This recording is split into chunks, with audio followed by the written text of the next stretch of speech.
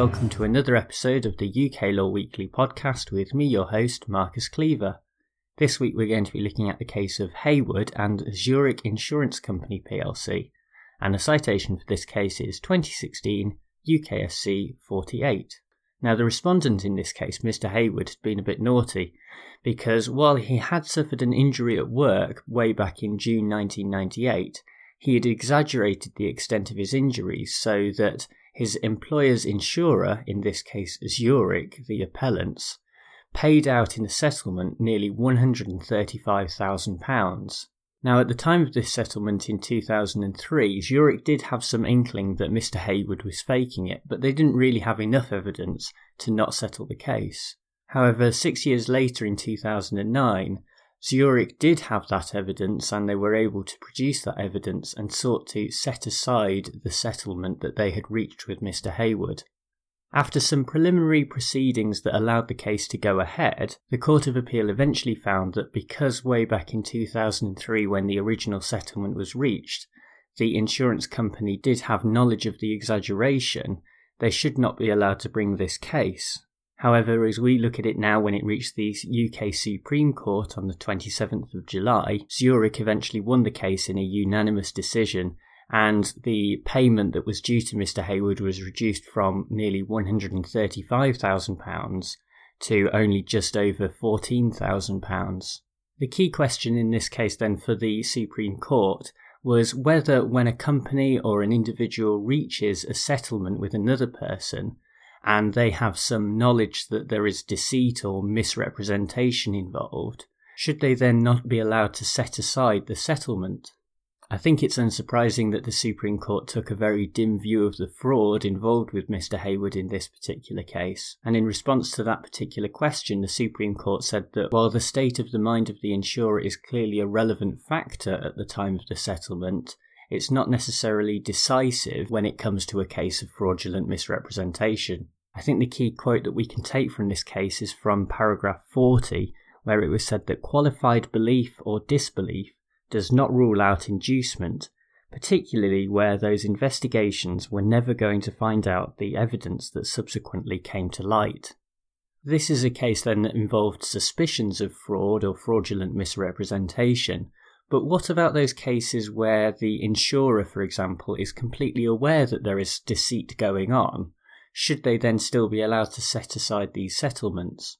Well, there was a bit of a dispute between the justices here because this wasn't necessarily relevant to the case. So in terms of the actual precedent that we can draw from this case, we can certainly talk about that qualified belief that I've just taken the quote from in paragraph 40. But in his judgment, Lord Clark said obiter that there may be factual circumstances in which a representee, such as the insurer, knows that a representation is false, but nevertheless relies on it.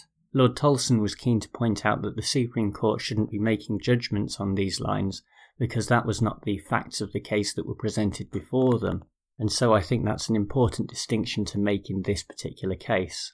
In terms of whether the Supreme Court got this decision right, I think it's a really careful balance that they have to draw.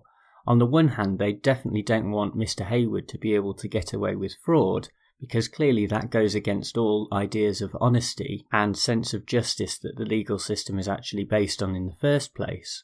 On the other hand, we do have an interest in certainty in the law as well, and so if a person has reached a settlement agreement back in 2003, is it really correct that all of these years, 13 years it is, later, a person should then be able to have that settlement set aside? Does this mean that moving forward in the future, people who have received a settlement are always going to be worried that cases of fraudulent misrepresentation could also be brought against them, and that those settlements could be drastically reduced, as was the case here for Mr. Hayward? It's very easy for us to say at this point that, well, those people who have acted honestly in terms of their insurance claims have nothing to fear, and the only people that this will really affect is those who have acted dishonestly. But this is potentially a great win for insurance companies because they know now that they can settle a case at the time and then perhaps unscrupulously pursue other investigations to go after people who they do suspect of fraud. And there's a potential that these settlements and never really settled, which really goes against the whole principle of them in the first place. I do think that the distinction between Lord Clark and Lord Tolson's judgment is really interesting and points us towards perhaps what is a correct answer. I would probably disagree with Lord Clark that there should be an instance where the representee is completely aware of the fraud at the time and does nothing about it. Is it really fair in those circumstances that a person should then simply later be able to unravel the settlement? They've had the opportunity at the time if they've got sufficient evidence, and so they shouldn't be able to just wait until a later time to undo that certainty that has been created. However, perhaps it is fair that where we do have this idea of a qualified belief, there then should be the opportunity to, at a later date, present further evidence of fraudulent misrepresentation and to try and reduce or completely undo a previous settlement. In my view, the court should, though, proceed very carefully in such cases and have a complete awareness that what they are doing is unravelling the certainty of the law, and so looking into the factual circumstances of that qualified belief at the time of the original settlement is really important. Did it really exist? Did it exist to such a great extent? And what influence did it have on the insurance company or other party in terms of the inducement to enter into the settlement? The balance between fraud and certainty is one that the courts are never really going to get completely right, but they have to do their best to achieve the greatest amount of certainty they can, while also punishing those like Mr. Hayward who have committed fraud.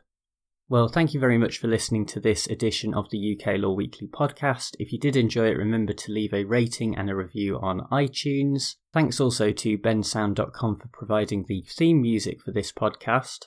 Also remember you can follow me on Twitter, I am at Marcus Cleaver, and also check out my YouTube channel as well, youtube.com/Marcus Cleaver. I look forward to speaking to you next week, but for now, bye!